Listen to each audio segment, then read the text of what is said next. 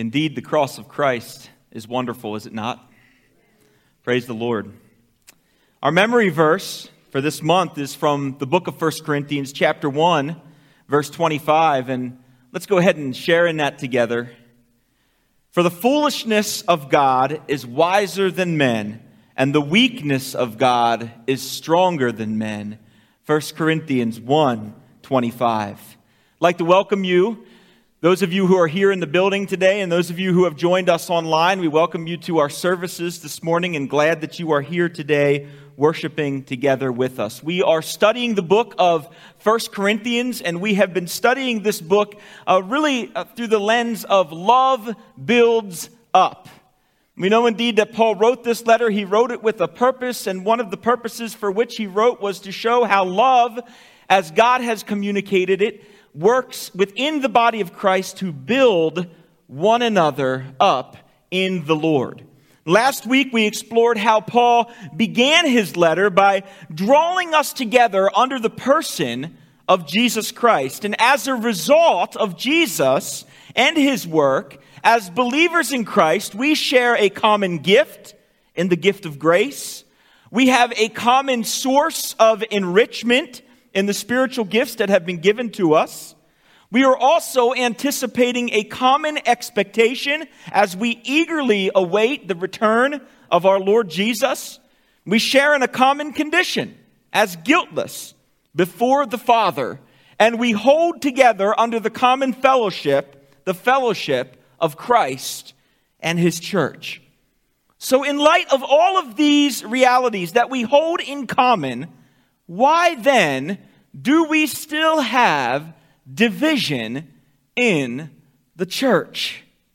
And further, how does this division affect the church and the testimony of the church in our unbelieving world? As a young man growing up in this area, I was in high school and attending a local church, part of Lancaster County. I won't name the church, and unfortunately we went through what was at the time a rather divisive and difficult church split.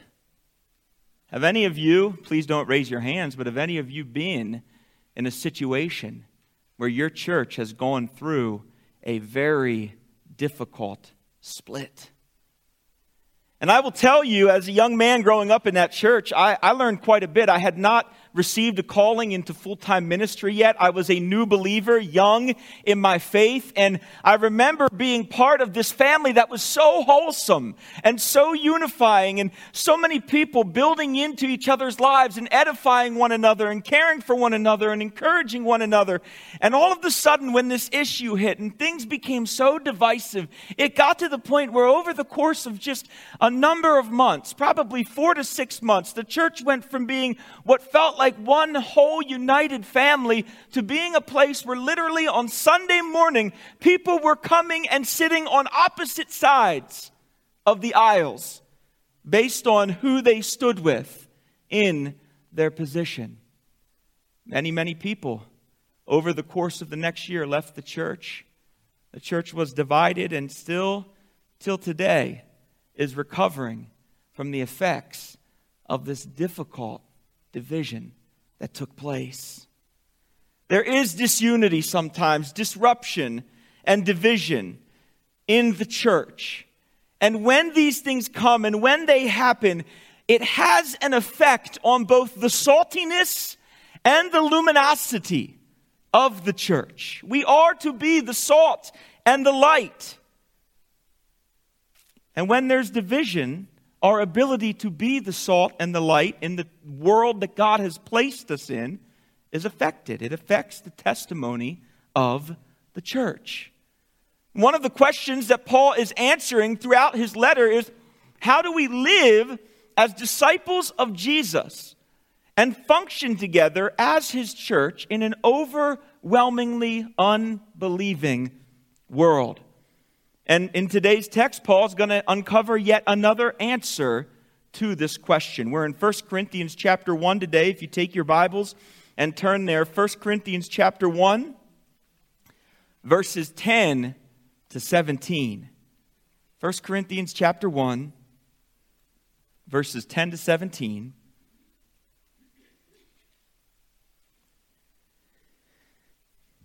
Let's pray. Father, we gather together around your word in these moments today, and we are thankful for the power of its truth. Lord, we know that you desire for your body to be unified, to be as one. Yet, Lord, there is so much that threatens to divide and to pull apart, to disrupt and disunify. And so, Lord, through our study of your text today, we pray that you would direct our minds, direct our hearts, direct our eyes towards the one who holds all things together, the very one in whom we share our deepest and most complete unity, the person of Jesus Christ. Father, we give you the glory for how you're going to change us through our time together today. It's in Jesus' name we pray. Amen. 1 Corinthians chapter 1, verses 10 to 17. This is Paul speaking to the people of God in Corinth. I appeal to you, brothers, by the name of our Lord Jesus Christ, that all of you agree, that there be no divisions among you, but that you be united in the same mind and same judgment. For it has been reported to me by Chloe's people that there's quarreling among you, my brothers. What I mean is that each one of you says, I follow Paul, or I follow Apollos, or I follow Cephas, or I follow Christ. Is Christ divided? Was Paul crucified for you? Or were you baptized into the name of Paul? I thank God that I baptized none of you except Crispus and Gaius, so that no one may say that you were baptized in my name. I did baptize also the house of Stephanas. Beyond that, I do not know whether I baptized anyone else. For Christ did not send me to baptize, but to preach the gospel, and not with words of eloquent wisdom, lest the cross of Christ be emptied of its power. Paul begins this part of his letter with an urgent appeal. An appeal is like an ask with high urgency. It's like on Monday, if I say to my daughter, I need you to have your room cleaned by Friday if you'd like to have a little bit of tech time this weekend. And as the week continues to go on, I notice that Thursday the room is still not clean. I may ask now, with a little bit more urgency, I need you to get this done, regardless of whether or not you want tech time or not. High urgency, do it now. Paul grounds this appeal in two important realities. Realities that he has made foundational in the opening words of his letter. First, his appeal is familial. 2 times in these first 2 verses, he refers to the people of God in Corinth as his brothers. First in verse 10, then again in verse 11. And this would have been highly unusual for the Corinthians, who, as Roman citizens trained up in Roman schools of thought, they would not have been given to abstract thinking. Roman thought was very literal. And most Romans would not have thrown a term around like we do. When we see somebody in public, we'll go up, hey, brother, how you doing? Pound, fist pump, whatever we do today. Hug, shake, I don't know. There's all kinds of levels of interaction today. A lot of us are still figuring it out. Romans would have never called somebody a brother who was not their actual brother. Yet the church is different. The church is a family. We have many points of commonality, a reality that Paul has just drawn out in these previous words. Just as siblings in a family have their disagreements and dust-ups, we will soon see, and we know from experience, that children within the family of God share in their disagreements and dust-ups, do we not? Yet the truth remains that children in the same family, children who have the same mother and father, have many more reasons and motivations to make their relationship work for good than not. And for the church, as the family of God, we share the same Father. And we're drawn together by Him under the name of our same Lord, our common Savior brother, Jesus Christ. And if the first grounds for Paul's appeal is founded on the understanding that we are a family, the second ground is in that we are a family under the same Lord and Savior, Jesus Christ. Look at verse 10. I appeal to you, brothers, by the name of our Lord Jesus Christ.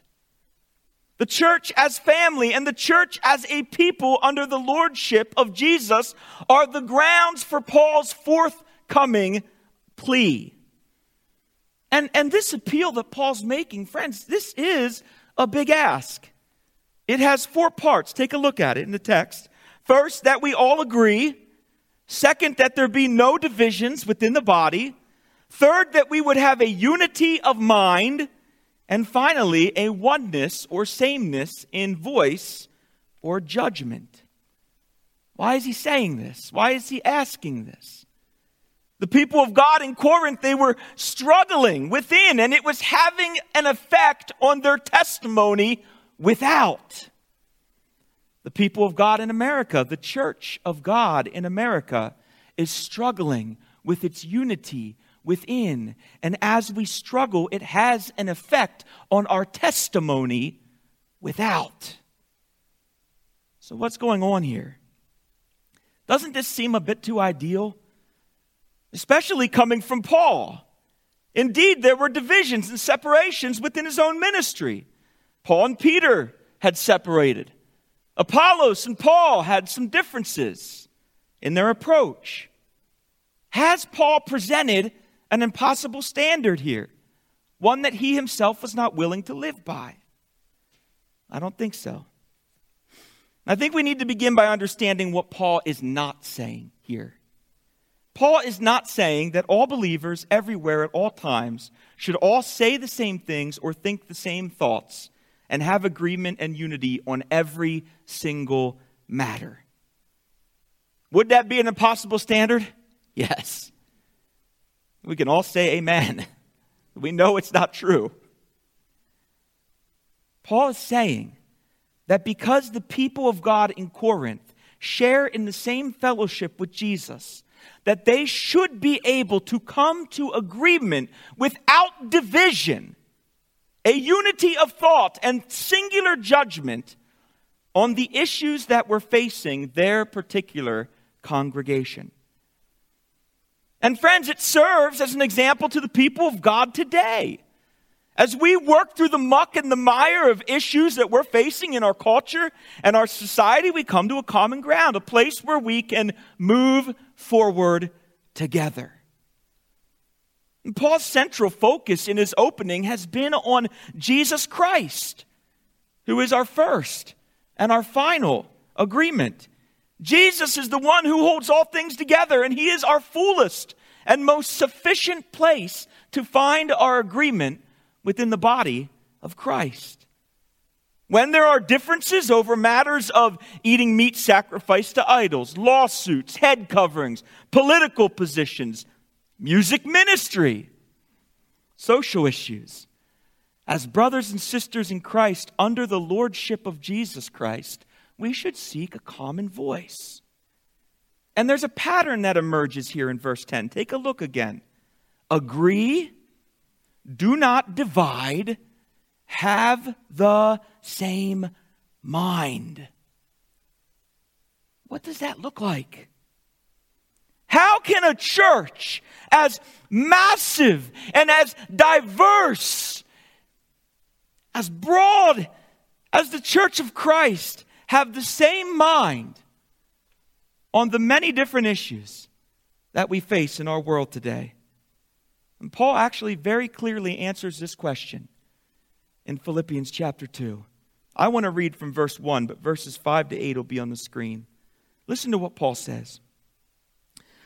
So, if there is any encouragement in Christ, any comfort from love, any participation in the Spirit, any affection and sympathy. Complete my joy by being of the same mind, having the same love, being in full accord and of one mind. Then listen to what he says. Here's what this looks like, being of the same mind.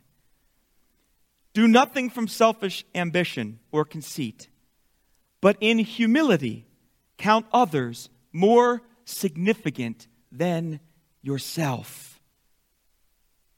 Let each of you not look only to his own interest, but also to the interest of others. Have this mind among yourselves, which is yours in Christ Jesus, who, though he was in the form of God, did not count equality with God a thing to be grasped, but emptied himself by taking the form of a servant, being born in the likeness of men, and being found in human form, he humbled himself by becoming obedient to the point of death, even death on a cross.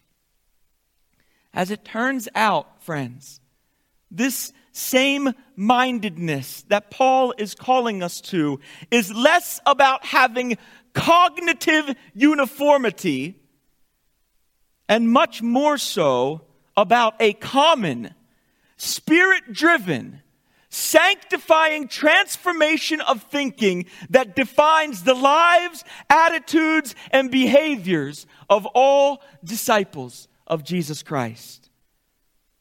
When the family of God comes together under the lordship of Jesus Christ to determine judgment on a matter, they are to come together with the same mind. Motivated by Jesus' love, encouraged by Jesus' example of humility and his willingness to lay down his own life for his friends, we are to do the same when there's disagreement within the body. In the final part of this plea, Paul says the church is to be of one judgment. We use the same word today, but we say the word purpose rather than judgment. It is important to ask how any particular matter might relate to the purpose for which we've been called to glorify God by demonstrating the same love that we've been shown by Jesus in the building up of his church and the sharing of his good news. And Paul is writing here, friends, so that the people of God who were in Corinth would move beyond their divisions, would move beyond their dissensions, would move beyond their factions that were within and walk together in unity of purpose under the lordship of Jesus Christ. That the church, called by God, drawn together by the Spirit, united under Jesus Christ, would share with one voice his person and power, transformed in thought with a fixed and determined purpose, functioning as both salt and light in the places where Jesus has planted us. But instead of this hopeful picture, Paul was given this bleaker version of how the people of God in Corinth were actually functioning. Verse 11, Chloe's people had delivered a message to Paul that there was quarreling. And take a look at the focus of the quarreling. It's very interesting. Instead of focusing on Jesus, where was the focus of the quarreling found? I follow Paul. I follow Apollos. Well, I follow Cephas. Friends, this is still in the church today. I'm not going to name names, but we do this. I follow teacher A. He's the pastor I listen to. I like to read theologian B. He's my theologian. I follow theologian C. He's my favorite author. What was happening here, and what still happens sometimes today, is that we attach ourselves to one or two teachers rather than to Jesus Christ. Jesus didn't say, abide in teacher A, abide in theologian B. What did he say? Abide in me. I belong to this such and such camp, and I like this person's position and take on this or that matter. And then we dismiss everyone who doesn't live or think in the camp that we align ourselves with. Allegiances in the Corinthian church were forming, and they still form today around folks in their proverbial camps of thinking, rather than our true and our best and most unifying allegiance being found in the person of Jesus Christ and Him alone. There's a fourth camp that Paul mentions in the text. It begins in verse 13. I follow Christ. Paul's essentially saying, you claim to follow me or Apollos or Cephas. Knock it off. Give up the partisan squabbling. We belong to Jesus. Paul wasn't saying that Peter's theology was wrong. In fact, even though they disagreed on a certain number of matters, Paul affirmed in the scriptures that he and Peter preached the same gospel. Paul also wasn't saying that Apollos was wrong. In fact, he would later encourage Apollos to go and visit and provide ministry to the people in the Corinthian church. There is a reason, friends, that we do not do this, that we should not do this, dividing up into camps according to different teachers' personalities or doctrinal understandings. And Paul uncovers that reason by his next three questions at the start of verse 13. Take a look. He emphatically asks this question in verse 13. Is Christ divided? The answer to this question could be either a very, very sad yes. If it's aimed at the situation going on within the church, perhaps it appears to the outside unbelieving world that indeed the church is serving a very divided Messiah. Well, it certainly looks like it to the outside world. However, I believe the intent of Paul's question was rhetorical and should be a resounding no. The truth remains, Christ is not divided. And if Christ is not divided, then His body should not be divided. Jesus came ushering in one united kingdom, for He Himself taught this very truth. If a kingdom is divided against himself, that kingdom cannot stand.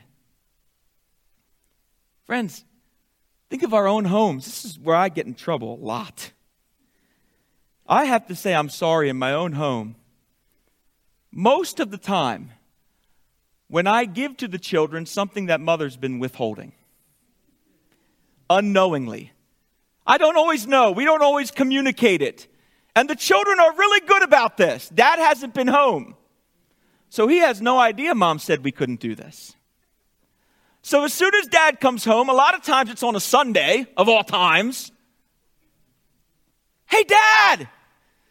Can we? Da-da-da-da-da-da. Oh, yeah, sure, go ahead. 5 minutes later, they're getting reprimanded by Mom. And I'm standing in the kitchen a little embarrassed because I said it was okay. Children learn this at a very young age. In fact, it just happened yesterday, and we have to remind them over and over again, Mom and Dad speak with one voice. A divided kingdom cannot stand. And it does make for some silly marital strife too. But just as Mom and Dad speak with one voice in the home, God has spoken with one voice through His Word, who is Jesus. And Jesus has spoken with a voice that only divides the sheep from the goats. And in 2 weeks, we're actually going to see how Paul identifies the cross as the preeminent divider of mankind. There are two categories, friends, two that we need to be most concerned about in our culture and our world today. Those who are in Christ and those who are not yet in Christ. How we relate to and love those in both categories is very important. Christ was crucified once and for all. Paul rhetorically asked this question: was I, Paul, crucified for you? We might say today, was our favorite pastor or author crucified for us? No. Or following Paul's next question, Were you baptized into the name of Pastor so-and-so? I mean, think about how silly this is. Do you walk around saying, well, I was baptized by Pastor blah, blah, blah. And it's like your Christian identity is somehow grounded in the man who baptized you? Paul's pointing out this is silliness. No. Those who are in Christ have been baptized into the name of Jesus, into the body of Jesus, and now share in his undivided body. And here again, it is in Jesus Christ where believers, brothers and sisters in Christ, find their ultimate unity. Man has no power in salvation, nor does he hold any authority in baptism. Just because I baptize somebody in the name of Jesus Christ, I haven't done anything to that person. I have no authority over that person in their baptism. God's doing the work. And that is why Paul now moves to remind the people of God in Corinth that it's not about what he was doing among them, but much more about what Christ was accomplishing in his ministry. Look at verse 14. He moves the emphasis. He's trying to move the emphasis off of himself and on to Christ. I'm thankful. I thank God that I baptized none of you except Crispus and Gaius, so that no one may say that you were baptized in my name. Who baptizes us is of no advantage to us. And Paul's glad here that he did not perform an exuberant number of baptisms. This kept folks from taking pride in who was baptizing them, keeping the focus rather on the one into which they had been baptized. Friends, the true purpose of our baptism, for those of you who have been baptized, is not for us to associate ourselves with the person who baptizes us, but rather to find ourselves associated with Jesus Christ. And this, by the way, some pastors and preachers have used this passage to say that Paul did not think baptism to be important. That is not at all what Paul's saying here. Paul, in other places, argues very strongly for the importance of baptism. Paul's statements in these verses are evidence that baptism was not the premier priority of his gospel ministry. Baptism is an incredibly important milestone in the life of every believer, and Paul often encourages it. However, Paul's primary ministry, as we soon shall see, was a ministry of preaching and proclamation. And Paul's going to move on here in verse 16 to make a statement that for some has been a little confusing over the years, but we'll do our best this morning to hash it out together. There's something beautifully vulnerable going here that's related to Paul and his ministry. Paul was not perfect. We know this. Some scholars believe that the entry of this statement in verse 16 is evidence that Paul was rereading his letter or having one of his associates reread it before sending it, and perhaps there may have been some discrepancy regarding the number of people whom he had actually baptized while he was in Corinth. So Paul made a revision or a correction here in verse 16. One scholar looks at verse 16 and says it this way, quote, Paul's come to think of it, or on second thought moment here, is a delightful demonstration of the candid, uncontrived nature of the Scripture, which though lofty and wholly inspired, communicates its message in a fully human way. Instead of being put off by what we might see as the messiness of God's Word, we are to celebrate it. End quote. I see this verse, friends, as further evidence that points to the veracity of the Scripture. Paul's made a statement in verse 15 that may not have been fully accurate at the time he wrote, and so he revises the statement to give it clarity. And the nature of the clarity is essentially this. I don't know how many people I baptized. I forget. Let's take a look at the verse, 16. I did baptize also the household of Stephanas. Beyond that, I don't know whether I baptized anyone else. It's okay, friends. Church, it's okay to not understand the nature or influence of our own ministries. Jesus knows. Jesus knows. And whether Paul baptized thousands or whether he had only baptized 3 or 4 in Corinth, the number was inconsequential. Instead of physical numbers, the focus should be on the spiritual implications of what God was accomplishing through Paul's ministry. As Paul remained obedient to God's calling and laser focused on the purpose for which he was sent, God was demonstrating his power by accomplishing much through this weak and self-described fear-filled man. Keeping this in mind, look at how Paul reminds the people of God in Corinth of the purpose for which God sent him. Look at verse 17. For Christ did not send me to baptize, but to preach the gospel, and not with words of eloquent wisdom, lest the cross of Christ be emptied of its power. See, friends, Paul understood the purpose for which Christ had sent him. He was sent to preach the good news. It's one of the hallmarks of Paul's ministry that he remained laser focused on what God had called him to do in Christ Jesus. And it's a great example for us. Though baptism was a good thing, Paul did not want to get mired down or distracted by even the good things that he was not sent to do. He was sent to preach. And friends, the legacy of his ministry is that preach he did. Whether he was in prison, whether he was being beaten, whether he was brought before government leaders or standing before a local congregation, Paul was coming at every person he met with the good news. And consequently, because of that, the good news got Paul in a lot of trouble.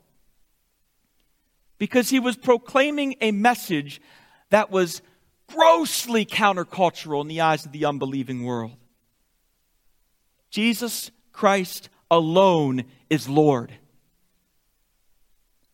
Not Caesar. Not the president. Not any of our political or social leaders. No pastors, theologians, ministry leaders, or anyone else. And while Caesar held great power and influence amongst the people in the provinces of Rome, Caesar was not able to forgive sins and free people from the bondage of death. Only Jesus could do that. And this is great news, friends, because all have sinned, and apart from Jesus, all will die. But Paul had a great, eternal, unifying answer to sin and death, and his answer was Jesus. And so he preached Jesus.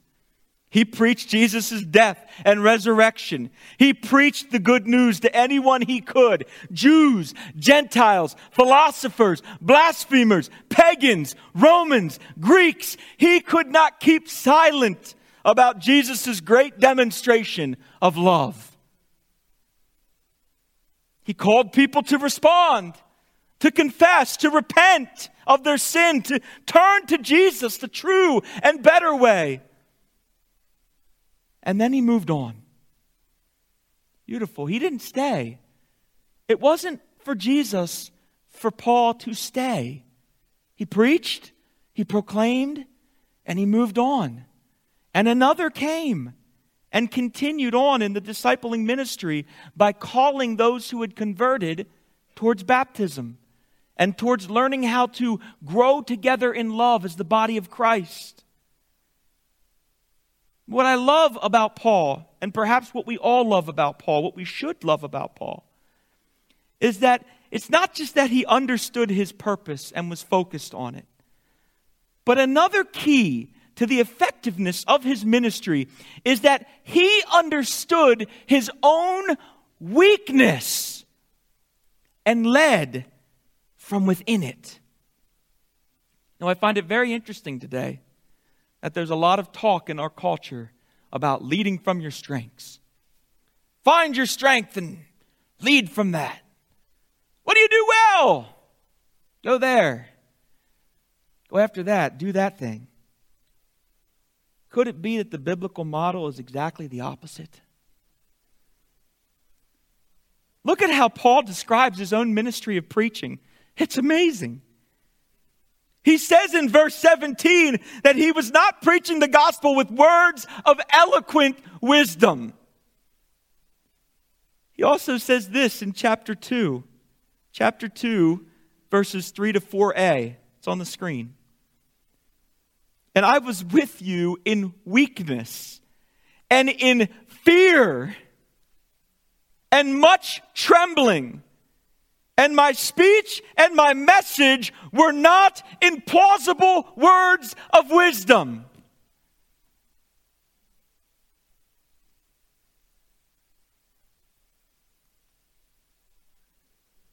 I don't know how Paul would have fared in his public speaking and preaching classes in college.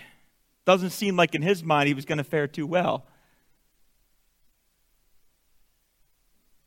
Here's what Paul realized. Here's what Paul understood.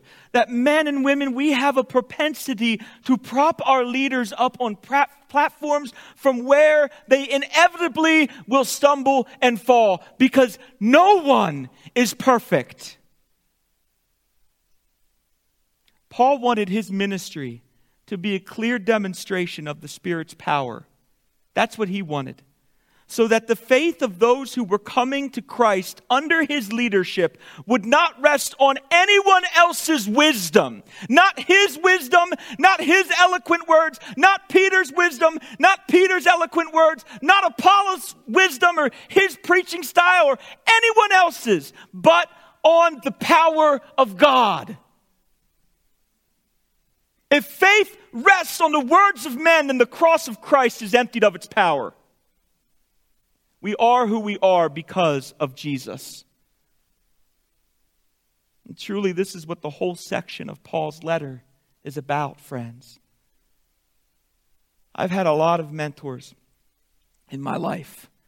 A lot of men and women that have spoken deep and meaningful wisdom to me, that have helped to guide me and direct me in decisions I'm making, in ways that I think and handle situations. But I give not one of them even 1 ounce of credit for my eternal security. Their words are helpful and beautiful and sustaining and nourishing. But my eternal hope and future is secure solely because of the power of God and the cross of Jesus Christ.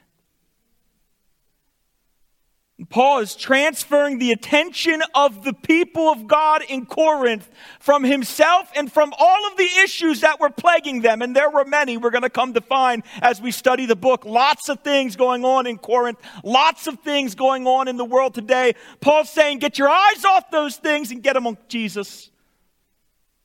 Put them on Christ. Paul understands that if the people of God don't realize under whom they are truly united, that they will divide and crumble. Church, friends, do we hold this understanding among us today? And if we say that we do, then do our lives reflect that truth? Brothers and sisters, our first allegiance is to Jesus Christ and His kingdom. Our identity is not in any political party affiliation. Our identity is not in any favorite author, theologian, pastor, apologist, or evangelist. Our identity is not found in our works or good deeds, in our daily purpose, efforts, duties, or delights. Our identity is not in our job. It's not in our community, our gender, our relationships, our marriage, our family status. It isn't in the ministries that we are a part of or the organizations that we volunteer for or with. Our identity is in Jesus Christ, and in Jesus Christ we are a new creation. This is our identity, brothers and sisters, children of love with a nature of love, called into the family of God, brothers and sisters of the King who saved us and named us for a purpose. The things on this earth, friends, are going to pass away. Our pastors, our evangelists will die. Our political parties will fade. One empire is going to rise. Another is going to fall. As we dwell together as brothers and sisters in Christ under the lordship of Jesus, let us thrust Jesus to the front and fix our gaze on Him. When disagreements arise among us, let us remind ourselves of the mind that we are to have, the mind of Christ, one that demonstrates humility and sacrifice for the good of our family. The sentence, "I could be wrong," goes a long way in today's world. For the people of God, boasting in our weakness remains the most effective way to communicate the power of the cross. Team, would you come as we pray? Lord, oftentimes our prayer is that you would help us to grow in our areas of weakness. But perhaps, Father, today our prayer needs to be that you would reveal to us so clearly where our weaknesses are, and you would motivate our hearts to stand firmly in those places so that your power may be expressed in the places where we feel most insecure and fearful. You are more powerful than what we may perceive to be our greatest weakness. And perhaps, Lord, what we might learn from this text is if we press that weakness before an unbelieving world, then very well your power may be exposed to them through the way that we stand, even when we're scared, even when we're fearful. You give us hope, Lord. Father, we would not want to empty the cross of its power. We would not want to prop ourselves up or place ourselves before the name of your Son, Jesus. And Lord, we pray for his help in bringing unity of thought and mind and judgment to the bodies of Christ here in America and across the world. That we would be one.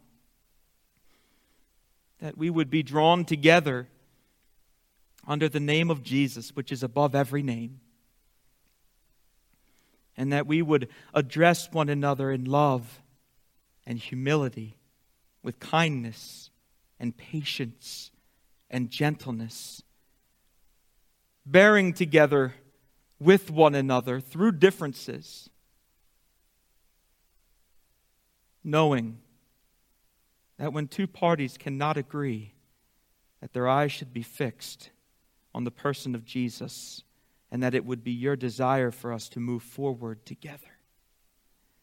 May our lives, our behaviors, and our attitudes reflect the heart of your Son. It's in his name we pray. Amen.